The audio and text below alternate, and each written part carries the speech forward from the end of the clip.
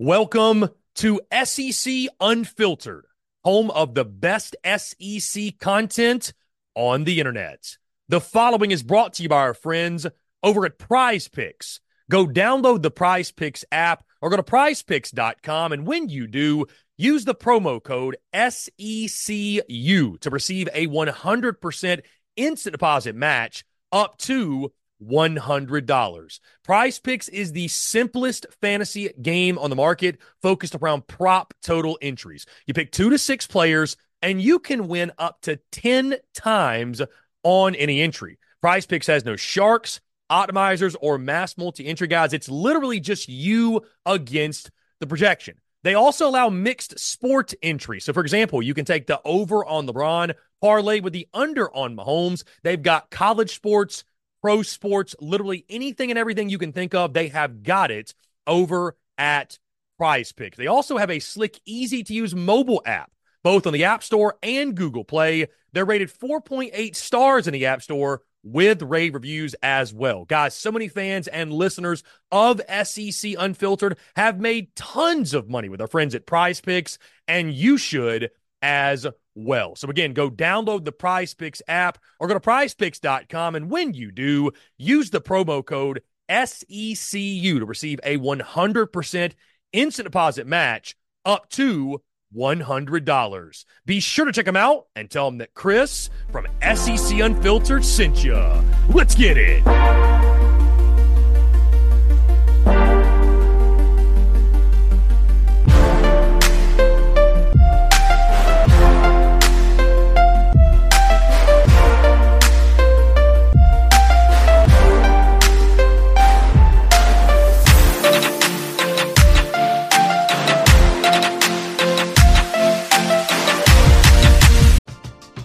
We're driven by the search for better. But when it comes to hiring, the best way to search for a candidate isn't to search at all.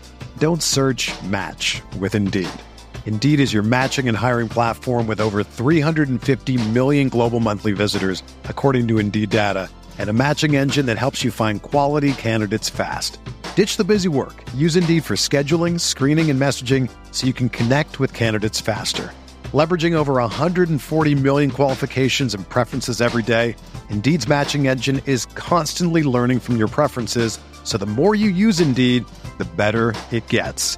Join more than 3.5 million businesses worldwide that use Indeed to hire great talent fast. And listeners of this show will get a $75 sponsored job credit to get your jobs more visibility at Indeed.com/Blue Wire.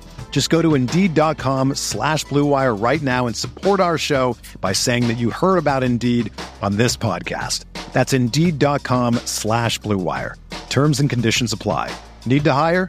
You need Indeed.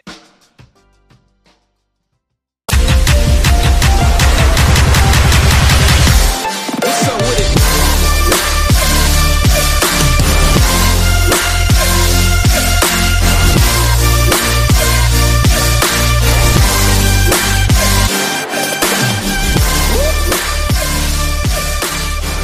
He's the host of Late Kick Live, the Late Kick podcast as well on the CBS Sports 24/7 Sports Network, one of the best in the business when it comes to talking all things college football. He joined the show, our good friend, Josh Pate. Josh, appreciate you taking the time, my man. What's going on? I am, I'm in a period of the year where most people used to think it was downtime and it was vacation time, that little post-national championship pre-spring window. I'm told the early Wednesday in February, we used to do something called National Signing Day. It's not the way that works anymore. So it's kind of a whole new world of college football. Some of it's good. A lot of it's not good. Hopefully, fingers crossed here, some of it's temporary, but I guess that's a long-winded way of saying I'm doing as good as I could possibly be doing. Well, Josh, I'm going to start you off with a couple zingers here. So let's go. How does one become Pate State material? Well, okay. So firstly, you've got to be your authentic self. Secondly, your authentic self has not to suck. And then thirdly, you have to be exemplary in areas that display your love of college football and your disdain of all things casuality. And if you're that in the proper combination, then it's not even up to me to decide. I just throw the label out there, but the universe sort of decides it, and then it's up to me to peel the sticker and put it on your forehead. Josh, forgive me if you've answered this on your show before, but how much would I have to pay you for you to tell us all what is in the chalice of supremacy that you pour the water in before every show? Would you tell someone what's in that, or how much would I have to pay you, if you will? Yeah, so it used to be very closely guarded secret. I guess it's still not out there in the main frame, but I slipped and said it on air a few times. So because a lot of people thought it was alcohol. I drink like 0 drops of alcohol a year, so it wasn't that. And then I let it slip that it's like Mio, those little Mio energy shots. And so I'm just mainlining caffeine there on the set throughout the show, but it's not coffee. That stuff is like a godsend because I think I told the story on air one time 2 years ago now. I got hooked on like those Starbucks cold brew in a can coffees, and we're drinking like 6 of them a day, which is not advisable. And so I found out if you just continue to pound cold brew all day, it could affect your vision. And so I started to have bad light sensitivity, and I also started to like lose my vision. I started to get blurry vision. So I had no clue what was happening to me, and I had to kind of self-diagnose what is it I've changed about myself recently. And I don't ever change my diet. I eat the same stuff all the time. But I did realize I'd added those cold brews, which I thought was why, like that can't possibly be it. Sleep loss should be a symptom, but not vision loss. Well, I cut out the cold brew, like cold turkey, and vision was fine within 48 to 72 hours. So I decided at that point, no more cold brew, but I still needed caffeine. And so the Mio shots have been a godsend because I've had all the positives of being able to stay awake 48 hours in a row, but I've had none of the side effects. I can see you clearly right now, for better or for worse. I can see myself on the screen right now. So Mio it is. Knowing you, Josh, from where you're from, the great state of Georgia, and of course I'm from South Carolina, I thought it was some sort of sweet tea, to be honest with you. That's what it Oh, looked yeah, it's like. not a bad guess. That's not Yeah. a bad I guess. mean, wouldn't be a bad drink to consume on air, obviously. Okay, last zinger, and we'll get in the college ball stuff. Who's the bigger snub? Florida State being left out of the 4-team playoff, or Andrew Jones being left out of the Hall of Fame yet again? All right, you don't want to do this because we are not here to talk baseball, but I will talk baseball with you. I'm a So big Braves guy myself, too, so I feel your pain with this one. I get angry sometimes at how the Heisman is voted on in college football, but that pales in comparison to how angry the baseball writers of America make me. It's not that I don't have respect for the profession, but sometimes when you have something as egregious as an Andrew Jones not being in the Hall of Fame, first vote, second vote, third, whatever vote he's on now, it's not an indictment on him. I watched him my entire career. I know I'm watching, to me, one of, if not the best center fielders to ever play the game. It's not an indictment on Andrew Jones. He's not in the Hall of Fame. It's an indictment on the people tasked with voting on the Hall of Fame that he's not there yet. And what boggles my mind the most is I used to go and intentionally buy upper deck seats at Turner Field to watch the Braves because I loved watching him, but I loved watching him pre-pitch. And I loved watching the jumps that he could get on balls. I don't think anyone was better at reading balls, not only off bat, but before ball hit bat, which a lot of people think is weird, but yet that's how you play center field successfully at the major league level because it contributes to range. It doesn't matter if you run a 4.35. That's how you have increased range and wide radius of range, catchability. And what Andrew Jones would do is get jumps on balls so good that he would catch balls in stride that a lot of guys would have to end up diving for. But a writer who's 68 years old, sitting in the press box 415 feet away, doesn't even know what they're watching. And so you've got that happening every night in front of you. You ask pitchers who played for Atlanta, how many runs he saved for them. And not to mention the guy was a very, very plus power hitter. But I got people who are still married to like 3 stat categories above all else, like it's 1992 and they don't know any better. So yeah, Andrew Jones being out of the Hall of Fame is the worst thing to happen in college football this year, and it's not even a college football thing. So, Josh, let's get into what everybody wants to talk about, of course, which is Alabama football. The Kalen DeBoer era has officially begun. I feel like you've had some really interesting conversation, if you and I love the piece you did on the trust fund Alabama fans, and I said that I feel like there's signs in your life where you're getting old. I feel like one for me and maybe for you and others is you're old if you remember when Alabama wasn't good at football. Like I remember Mike Shula and Brody Croyle and 2004 watching a South Carolina team go into Bryant-Denny and run Bama fans out of the yard at the start of the fourth quarter. So like I remember that. And then of course Nick Saban takes over. They're dominant. And you've talked about how Bama fans maybe need to reset the expectations or at least have somewhat of realistic expectations because Kalen DeBoer may be very, very good. He's probably not going to win 6 titles, though. You've also talked, though, that, again, I think the downfall was probably greatly exaggerated with the transfer portal stuff. We saw Ryan Williams commit 2 days ago and things seem to be settling down again. Your overall take on, we're very early on, obviously, but the start of the Kalen DeBoer era and just what you're expecting from Alabama football in a post-Nick Saban world. All right. So, yeah, the trust fund fan concept I knew was always going to be a problem, no matter who got hired there. They could clone Nick Saban. Well, short of cloning Nick Saban, it was going to be a problem there. I remember, like you do, what it was like when Alabama was not good.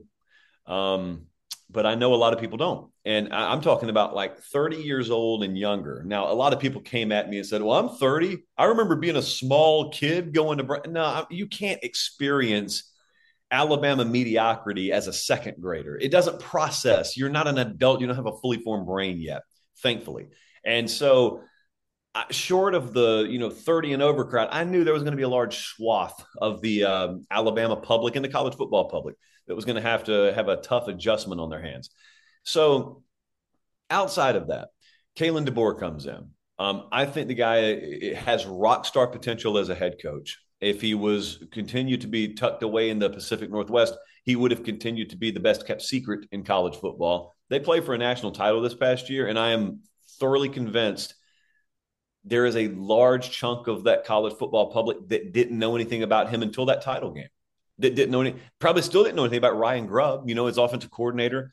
Courtney Morgan is general manager up there. I would venture to guess they still don't know much about. Even in the South, they probably don't know much about him. So there was a lot about that staff that was unknown to the public. But what I found going throughout the year is the more you talk to people around the Pacific Northwest and the Pac-12 and then just college football about him, they talked about him like he was a 5 to 10 year veteran on the playoff scene, and he had just been there every year because they expected him to be there every year going forward. So when Alabama hired him, I knew a couple of things, 3 things. I knew there was going to be nationwide freak out over Nick Saban stepping down. Number 2, I knew people were going to look at that hire with a lot of skepticism because he's an outsider, and as we all know, no one from outside the South has ever won a football game in the SEC. Sarcasm. And number 3, I knew that he's going to tear it up down there. The one reservation, even that people who think Kalen DeBoer is a good coach have had about his hire is recruiting, which is totally fair. They've looked at him and said, he won at Washington, but. And there's always a but. Anytime someone wins with a non-top 10 roster, there's always a but. So with him, it was, He made it through a lesser conference out there. And then when he got into the playoff, hey, anything can happen in the playoff. But that's not going to work in the South. And look at his classes at Washington. Those weren't top 10 classes. Everyone knows what I'm talking about. So I have looked at it, and we've seen guys come into the South before and not be able to recruit and therefore not be able to succeed. There is a very, very common reason for that. And that is either they are not good with people or they are not hard workers. They think they're hard workers because what they've done has been constituted as hard work elsewhere. But there's a different kind of grind in the SEC that you have to be married to. DeBoer's wonderful with people, like abnormally wonderful with people, actually. And number 2, totally relentless. And he has this veneer that he shows publicly. And I didn't get it until I was around him. I realized this guy's an assassin off camera. And kind of behind the scenes, he's extremely intense and relentless and would work 25 hours in the day if they'd let him. Publicly, just looks like an easygoing kind of roll with the flow sort of coach. I'll give you a good quote every now and then. He is not someone who fully wears on his sleeve what he is and who he is. So because he's good with people, because I think he is relentless, It's only a matter of time before he recruits the South well. And there have been some early anecdotal returns that indicate that at Alabama, but I'm willing to wait. Like, I forget Ryan Williams, forget Noah Carter committing a couple of days ago. I'm willing to wait. Benefit of the doubt given to the doubters. I'm willing to wait. And I'm not telling you they're going to recruit on the Saban level, but I'm also telling you with the number of times that guy's won with the second best roster on the field, I don't think they need to recruit top 3 every year. You give Bama a class in the top 10 range every year, Kalen DeBoer is going to have him in the hunt every year. We're driven by the search for better. But when it comes to hiring, the best way to search for a candidate isn't to search at all. Don't search, match with Indeed. Indeed is your matching and hiring platform with over 350 million global monthly visitors, according to Indeed data, and a matching engine that helps you find quality candidates fast. Ditch the busy work. Use Indeed for scheduling, screening, and messaging so you can connect with candidates faster. Leveraging over 140 million qualifications and preferences every day, Indeed's matching engine is constantly learning from your preferences, so the more you use Indeed, the better it gets. Join more than 3.5 million businesses worldwide that use Indeed to hire great talent fast. And listeners of this show will get a $75 sponsored job credit to get your jobs more visibility at Indeed.com/Blue Wire. Just go to Indeed.com/Blue Wire right now and support our show by saying that you heard about Indeed on this podcast. That's Indeed.com/Blue Wire. Terms and conditions apply. Need to hire? You need Indeed. It's only a kick, a jump, a block.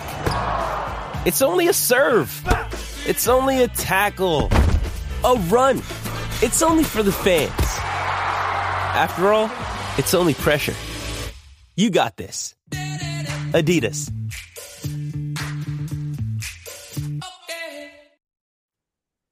And Josh, I couldn't help but think when you were talking about Kalen DeBoer and his success in the Pac-12 and those trying to discredit it, that Pac-12 Pate would never stand for that slander, especially when you could argue this past year. I mean, I'm an SEC guy through and through, but this past year you could argue they're the best conference in college football. So it is what it is. They did a pretty good job. 7 ranked teams I think they beat? I don't think anybody else did that. So, as we talk about Bama, though, my mind at least can't help but go to, it's been a quiet offseason in Athens, man. Not a lot of people talking about Georgia, which is a good thing, by the way, that it's been a quiet offseason, much different, at least to this point, than last year.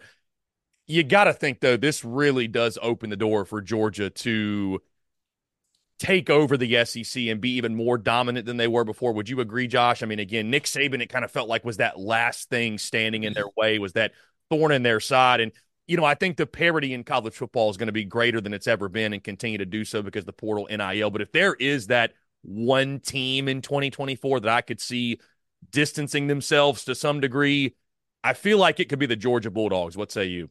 I think if we're talking independent, any given year, yeah, that is a possibility. It's possible that there could be a lot of oxygen all of a sudden inserted into the SEC's room and Georgia scoops it all up and Kirby scoops it all up. Yeah, that's possible.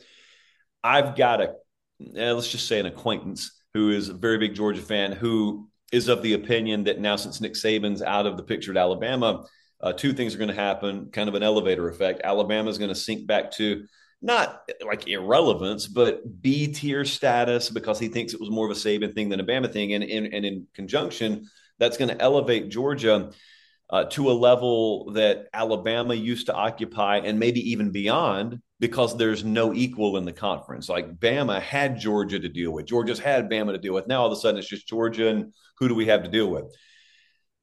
And he's free to think that.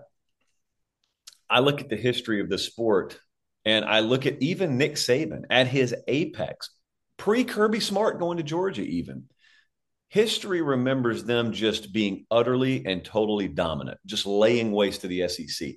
That is not the way it happened. That is never the way it happened under Nick Saban at Alabama. And I would assume most of us consider him to be the greatest of all time on one of the greatest runs or the greatest run in the history of the sport. Yeah, when you view it at 50,000 feet, it looks like they just went scorched earth and laid waste to everyone. You can pick the year. I don't care. You go back any of those years. 2011, they needed help to get in the title game because LSU beat them. 2012, That TJ Yeldon screen pass, that had to happen down at LSU and come from behind in the fourth quarter for them to ever get a shot against Notre Dame. Oh, and by the way, they had Georgia inside the 10-yard line in the SEC championship that year with an opportunity to beat them. 2013, kick six, they don't go. 2014, Ohio State clips them in the semifinal. They don't go. 2015, they lose a regular season game and are an underdog on the road in Athens, needing to win in the rain to even stay alive. 2016, Clemson beats them for a title. 2017, Tua, second and 26. So you see what I'm talking about? History looks back on that run and they say, oh, how dominant Alabama was. Well, they were. We're just misdefining what dominance is. Dominance is having that huge budget, having those number one recruiting classes, having the deepest and best coaching staff in America. But that doesn't create a Grand Canyon's gap. That just gives you inches here and there. All that accumulates into a bucket of inches here and there. And you got to make sure you execute right and hopefully things fall your way, even if you have number one in all the boxes checked. You got to have some things go your way. The sport is never going to sit still for you. It is never going to lay down and just let you pound on it. That's Xbox mentality. That is not real life. So Georgia's going to have percentage-wise the best shot of anyone to win this thing, maybe over the next several years. We'll see what DeBoer does at Alabama. Like we'll see what Kelly does at LSU or what Mike Elko does. But we got Texas and OU coming into the conference as well. So to think the schedule in the aggregate is going to get much more difficult. But because Nick Saban left Alabama, Georgia's just going to float off into the stratosphere and lay waste to the rest of the conference. I don't think that's realistic. And I can be as high on them as I need to be, but I don't think it's realistic to just look around and say, man, where's the challenge going to come from now? You have that mentality, and that's when the uppercut hits your jaw you never saw coming. Josh, you mentioned Texas and Oklahoma, and I think it's fascinating as they enter the league. Of course, Texas, was in that college football playoff against Washington. Oklahoma, I thought, laid a solid foundation, 10-win season. Lost the bowl game to Arizona, but still laid a good foundation coming in the league. Do you expect there to be a transition from the standpoint of, hey, welcome to the SEC, like you're going to get beat up on, it's not the Big 12 anymore? Or do you expect the SEC to more so feel that from the standpoint of, like you mentioned, there may be some fan bases and programs out there that are losing a couple more games than they're accustomed to? Yeah, so I think everyone's got an adjustment period ahead. It would be foolish, as highly as I think of Texas and OU as programs, for me to say there will be no adjustment period for them. There'll be an adjustment period for them. They have never played schedules like they're about to play. But no one else in the SEC has either. Well, Josh, the SEC's always had tough schedules. You never had Texas and OU thrown into it, is my point. I am all about clearly defining what makes a team average, good, above average, great. And it's players. That's the answer. It's players that make them that way. And you're talking about two of the best talent rosters in the SEC the day they walk in the SEC. So if you're a Georgia fan and you want to talk about how tough this is about to be for Texas, no, you be my guest. If you're a Bama fan and you want to talk that way, go for it. But if you're a South Carolina fan, if you're a Kentucky fan, if you're a Mississippi State fan, it's not going to be nearly as tough for them as it's going to be for you, because it's already tough for you. I mean, you guys see how long it takes me to list your SEC championship appearances. I can do it very, very quickly. So it's already been tough. And now I just think it's very, very short-sighted and somewhat counterintuitive for programs that had already been middle of the pack at best in the SEC to start looking at Texas and Oklahoma, vastly more equipped to navigate the SEC schedule, and telling them how big a shock to the senses is going to be for them. I equate it to getting on a bus. It's like you're sitting in the fourth or fifth seat on the bus, and a passenger gets on and you laugh at them saying, have fun in the back. And then the driver comes up to you and says, you're in their seat. Like there are 16 rungs on this ladder in the SEC now. And OU in Texas, maybe they don't grab the top one when they come in, but they're going to grab one within the top six or so. And if it's your rung, you don't get to laugh at them. They laugh at you as you slide down the ladder a little bit. So yeah, there'll be an adjustment period, but it's an adjustment for everyone, not just for the newcomers.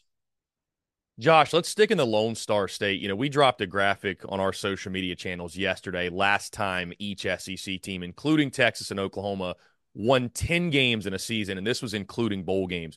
What shocked me, because of the level of hype that has occurred year after year after year, I didn't realize it was 2012, the last time Texas A&M won 10 games in a season. Yep. Now Mike Elko takes over, right? It's a different vibe from the Jimbo Fisher era. How much do you feel like maybe not having all of that offseason hype is going to help Texas A&M football to actually reach and achieve their goals? And I'm not saying this year, but it just kind of felt like over the past couple years, the offseason hype and hoopla greatly outweighed what we saw on the field. Texas A&M was at their best under Jimbo Fisher in summer. That's the way I categorize his run there. They peaked in the summer. Then the seasons would start, and all the reasons you had for what they could do ended up not panning out, and instead reality hit. Elko feels like a guy that totally inverts that paradigm.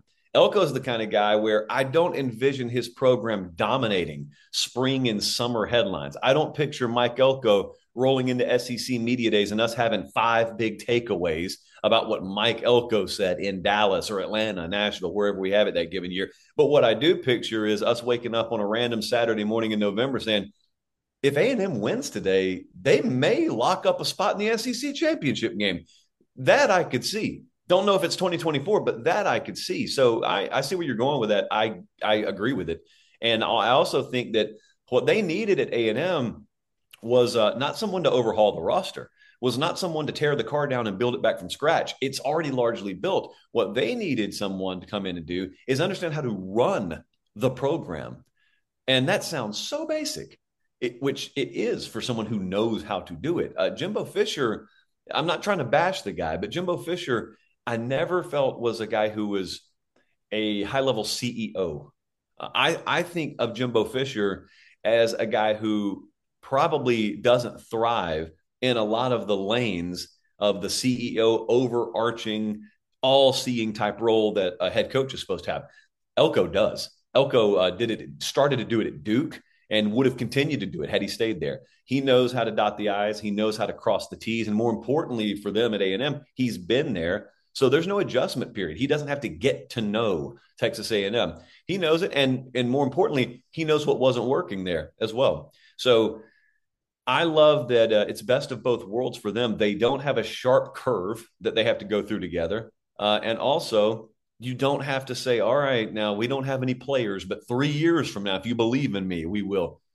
3 days from now, they'll have the players they need. And frankly, a lot of that 2021 class, whichever one it was that was rated so highly, which has been totally gutted, a lot of people look at that as a pure talent trade-off. And I look at it and say, if I got to lose a 5-star guy who was sleeping in meetings and wasn't bought into what we're doing, that's addition by subtraction. I don't really care what the 24/7 Sports talent composite tells me just happened.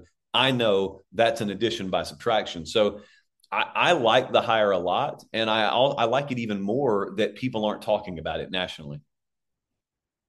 To Oxford we go, Josh. Let's talk Lane Kiffin and Ole Miss. What I've been so impressed about, you look at the past couple of days, and when people talk Ole Miss football, they're going to talk Jackson Dart. They're going to talk maybe adding Juice Wells out of the portal or Trey Harris at wide receiver. But I think what you're seeing from Lane Kiffin, he has a great understanding, and we heard him after the Georgia game. It was not a popular take then to come out and be so blunt and honest, but I think he understands, obviously, football is won from the inside out. You've got to have the size. You've got to have the big uglies to compete with the likes of Georgia, Alabama. You look at the 2 offensive linemen they just added from Washington, which that was an award-winning group.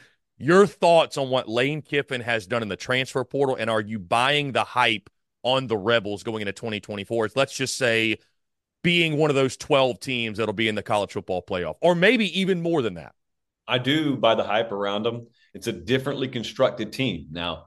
So there is high risk and there's high reward with that. Nobody's going to pay attention to the risk. Everyone will pay attention to the reward. I think if we had a third box here and we had Lane Kiffin join us and we injected him with truth serum 5 minutes before we went on air, he'd say the same thing. He would say, we've pushed our chips to the middle of the table. We have seen what it takes to win in this game. Lane Kiffin would tell you, if he was honest, I don't like that this is what it takes to win. A lot of the coaches would tell you that right now. But if that's the current lay of the land, we can either get with or get run over by it. So we're going to go all in. We're going to get with it.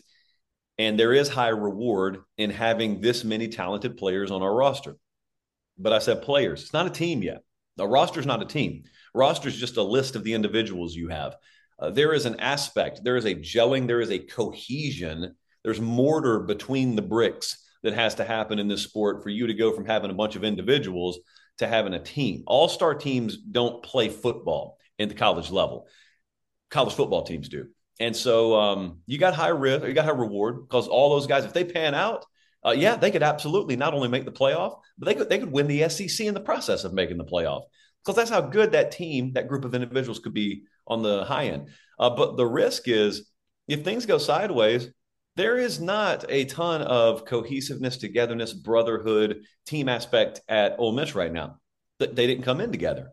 They are not the only place to deal with this, but Ole Miss will have to deal with this year of the possibility that, once things get wobbly a little bit, if they do early on, guys came there in many cases not to buy into the team aspect. They came there because they're being paid a lot of money, which is totally legal. But they came there nevertheless for that. And that creates an environment where you look out for one's self over one's team. So if things are going great, this probably won't be an issue. But if things don't go great all the time, you constantly have that fear. You constantly have to worry about what could be growing and festering in my locker room because of the environment that we thrust ourselves into. So I know what the preview magazine culture is going to say about Ole Miss, and I will participate in it. I will think highly of them as well in terms of potential, but I don't think there is more of a high risk, high reward team in 2024 than Ole Miss because of those reasons. How much do you compare them, Josh, to this past year's Florida State team where it's a team of mercenaries? And I mean, that obviously worked out, right? They went undefeated up until the selection show, but I mean, I would imagine there's going to be a lot of comparisons this offseason to can 2024 Ole Miss be 2023 Florida State? Feels like there's a lot of similarities in at least the portal manner, if you will. Yeah, I didn't think of that, but I could see that.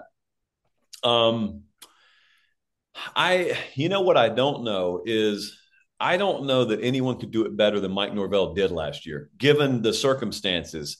It's not supposed to work like that. To me, ironically, 2023 was such a win for Florida State that they would never categorize as that because they think, well, we got screwed out of a playoff spot and we lost our quarterback down the stretch in the process. So how could you call it a win? Well, if you think the end of the world is 2023's playoff, then no, it wasn't a win for you. But I think there are much bigger things down the road for FSU. But we got such a definitive answer on, is Mike Norvell the right guy for the job? Yes. Partly because of the obvious and partly because he did what you just said. He took a team full of guys that did not originally commit to Florida State and he put them together and he had a team form, a very, very tightly knit team formed in a very atypical manner. And that's not the playbook. That's not the way you do it in college football, but he did it anyway. But all the while, they're leaning on high school recruiting, and they're fortifying that roster through high school recruiting. So this won't always be the way it is. In other words, with Lane Kiffin at Ole Miss, same thing. The difference is, will you start off undefeated? Will you go into conference championship week undefeated, or will you have some losses along the way where that following Monday at practice and that following Tuesday at practice, you find out, is the energy out here what I need? Or are guys throttling it back because they're starting to worry about their workload or starting to worry about whether the safety's making more money than me? Does that dynamic creep in? And I don't even know what the formula is to make sure that doesn't creep in because it's a new world for everyone. You're going through mass free agency every year instead of just, once every 3 or 4 years because he signed a new contract. And we're talking about players with contracts in that case, not coaches. So I don't know. I don't even know if Lane Kiffin knows what to expect from this season, honestly. Speaking, Josh, on the other team in the SEC that surprised in 2023, the Missouri Tigers, who I feel like they play so well with this chip on their shoulder, and it's so easy to have because MIZ, it seems like still to this day, gets no love, no respect, even from the fan bases that I'm thinking specifically of Arkansas and South Carolina that they beat on a year-in, year-out basis, still don't give any respect, and I really think that fuels the fire. When you talk about a team like Ole Miss, the hype, the expectations for 2024, I feel like we've got to put Mizzou in that category as well. You return Brady Cook. You return Luther Burden, who might be the most electric playmaker in the SEC. Certainly that's an argument we can have. Theo Weiss Jr. is back. I know you lose Cody Schrader, but they've done pretty well in the portal also. Is Missouri a team you think that's going to be one of those that's slept on in regards to teams that could factor into the 12-team playoff going into 2024? I wonder that. I won't sleep on them. I don't think you will, but I don't know that as many people pay attention. And I think that what should have been their crowning moment last year was the win over Ohio State. But people will look at that and say, well, Ohio State, they were missing a lot. It was a bowl game. It was all out of whack, which, they're not wrong about. But I also I look at the moves that were just made by LSU. I mean, LSU in a very, very under the radar fashion has made massive upgrade to their defensive staff at the hands of Missouri. They went and they got Blake Baker, one of the most underrated defensive coordinators in America, but also Kevin Peoples came with him, defensive ends coach now at LSU. We have every coach in America, all levels graded in our own personal system. We got Peoples graded higher as a defensive coach even than Baker or Bo Davis, who's a high-profile defensive line coach they just brought in from Texas. So you don't just lose a couple of coaches of that caliber off a staff at Missouri and not feel the impact. And defense bailed them out a lot last year. So they have to play on margins to begin with at Missouri. And I almost worry that maybe the hype they should have gotten last year may be deferred 1 year too late. And now everyone buys into them. And then they don't fulfill on everyone's expectation level this year. And then people start to call Missouri overrated when in reality, they should just look in the mirror and say, why were we 1 year late with our expectations? Josh, one of the things I think is so much fun about the 12-team college football playoff, whether you love it or hate it, is these teams that before, when we would preview, predict, what have you during the, and I won't say the word offseason, the preseason, teams like LSU and Tennessee that were maybe on that 9-win, trying to get to that 10-win range, we used to just talk about they could have a nice season. Now, I mean, you win 10 games in the SEC, there's a pretty good chance you're in that 12-team college football playoff. So I'll ask you, LSU, Tennessee, which of those two would you buy more stock in right now? Hey, it's Kaylee Cuoco for Priceline. Ready to go to your happy place for a happy price? Well, why didn't you say so? Just download the Priceline app right now and save up to 60% on hotels. So whether it's Cousin Kevin's Kazoo Concert in Kansas City, go Kevin, or Becky's Bachelorette Bash in Bermuda, you never have to miss a trip ever again. So download the Priceline app today. Your savings are waiting. Go to your happy place for a happy price. Go to your happy price, Priceline. Another day is here, and you're ready for it. What to wear? Check. Breakfast, lunch, and dinner? Check. Planning for what's next and how to save for it? That's where Bank of America can help. For your financial to-dos, Bank of America has experts ready to help get you closer to your goals. Get started at one of our local financial centers or 24/7 in our mobile banking app. Find a location near you at bankofamerica.com/talktous. What would you like the power to do? Mobile banking requires downloading the app and is only available for select devices. Message and data rates may apply. Bank of America NA, member FDIC. Yeah, I don't have a problem buying stock in either of them, actually. I would maybe lean LSU. I don't know. I actually have a coin flip in my mind right now. So I would solidly buy stock in both of them for this upcoming year. Wonder how quickly the defensive staff coalesces down there at LSU. Wonder what kind of caliber of player they have that they've inherited defensively at LSU. That would be my biggest concern there. Tennessee, I got a pretty good feeling about Tennessee this upcoming year. But you said 10 wins in the SEC should be good to get you in a 12-team playoff.